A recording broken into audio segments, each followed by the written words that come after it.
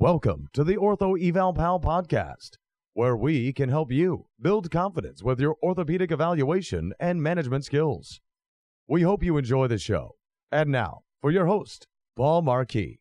Hello and welcome to episode 308 of the Ortho Eval Pal podcast. I'm your host, Paul Marquis, and today we're going to be talking about patellofemoral bracing and is it effective?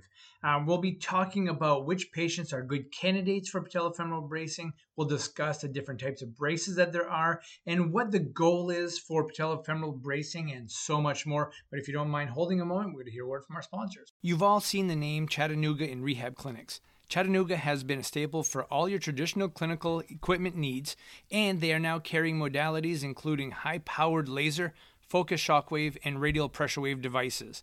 These modalities have the ability to transform your practice from both a clinical and revenue standpoint. Trust me, I have patients traveling over an hour to come have radial pressure wave treatment in our clinic. Click the link in the show notes to request a quote, schedule an in-person demo, or get more information on their new modalities.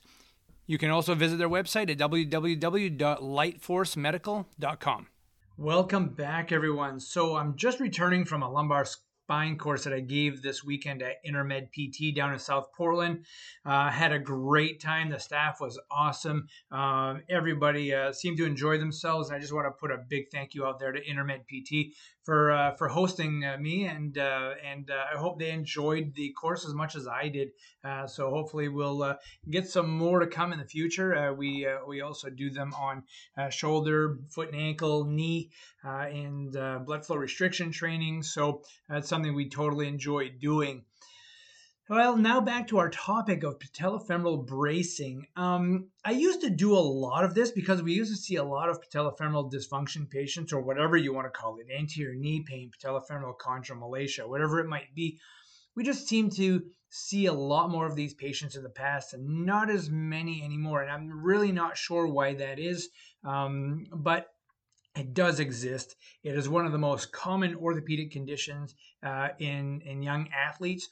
And it is something that we do continue to see and can plague a person for a long time. They're very difficult to treat, and it can be quite a challenge, I tell you. So one thing that I do is I kind of look for the classic signs and symptoms of patellofemoral dysfunction. Now, it can sometimes be difficult to tease out if they have a patellofemoral disorder. So I always ask the question, do you have pain with squatting, kneeling, difficulty with stairs?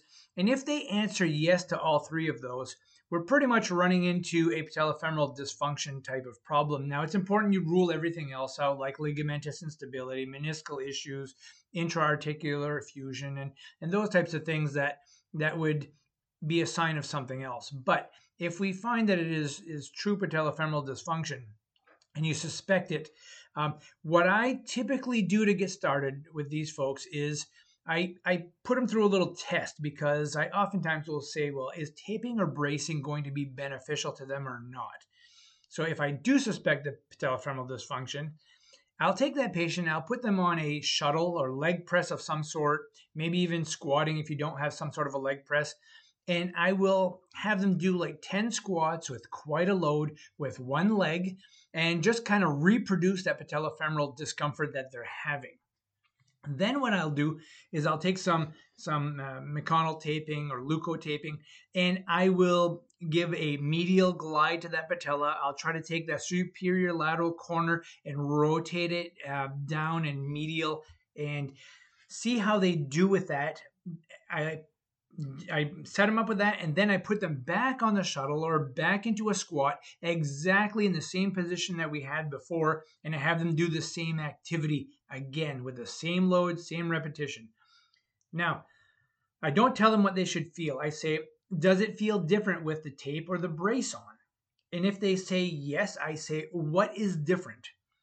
And if they say that they feel stronger, they can push harder, or they have less pain, or both, then I know that they have a patellofemoral dysfunction, and then I know that they will do well with patellofemoral bracing, okay? It's very immediate. It's not like you put a patellofemoral brace on and say it's going to take you 3 or 4 days to get used to this, and then, it's going to start working then. No, you're making a biomechanical change right then and there, And if they do well with that, that means that they're a good candidate to get a brace. There's a cost behind this. Braces never used to be so expensive, but now there's such a long process, and it's about it being a durable medical piece of equipment, and so it makes it much more difficult for people to get into braces. So this is how I kind of test to see if they will do well with that. Okay. The other thing is that the brace is diagnostic for patellofemoral dysfunction, and but I will also say that not all braces are created equal. Some braces attempt to push the patella medially, while some grab a hold of the patella and try to pull it medially. Now, personally, I like pulling it over rather than trying to push it, because if you put a stimulant or a buttress up against the lateral part of the patella, you have this tendency to kind of push back against it. Okay, and so I like to grab a hold of it and pull it medially, like the old on-track braces did. They're very hard to find nowadays, but I like that concept. Only problem is that they don't fit well on everybody.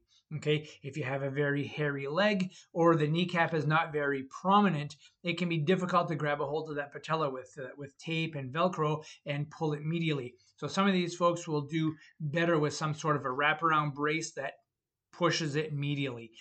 If you have a very conical leg or maybe a large quad and large calf, but not a lot of space around that patellofemoral joint, you're going to have to go with something that is much more lower profile, something that has kind of a tacky substance to it so that it can kind of grab a hold around that patella and basically get pulled medially. So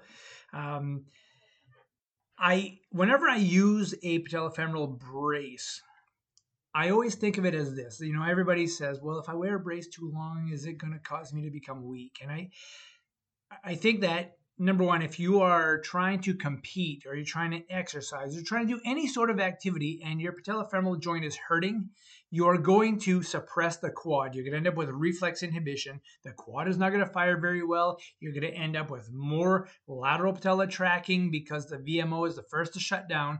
And so you track laterally too much and it continues to cause you some problems. So if you can wear a brace that makes you less painful when you're contracting the quad, you'll get less reflex inhibition. You'll be able to fire it up better. So I think it's a great tool in order to try to get that patient to contract and re-educate that VMO and quadricep a little bit better. Now, we use the brace to get from point A to point B, which is a painful state to a non-painful state, and ultimately, hopefully, get them strong enough so that they can continue to function and do what they need to do with less discomfort.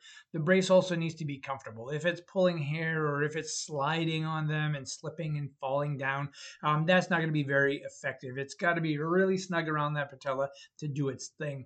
But ultimately, again, if you can get them to be compliant and they can get stronger, they will probably be able to wean off the brace at some point in the future. Now, if the patient who has patellofemoral dysfunction doesn't get better over time, you're doing strength training activities, flexibility, you're doing the patellofemoral bracing, and they do not get better over time, but they feel better when they are in the brace, that may make this patient a good candidate for some sort of a patella realignment procedure. We know that we are changing the position of the patella and they feel better with that. So if that can't be held in that position permanently, then they may be a candidate for surgery.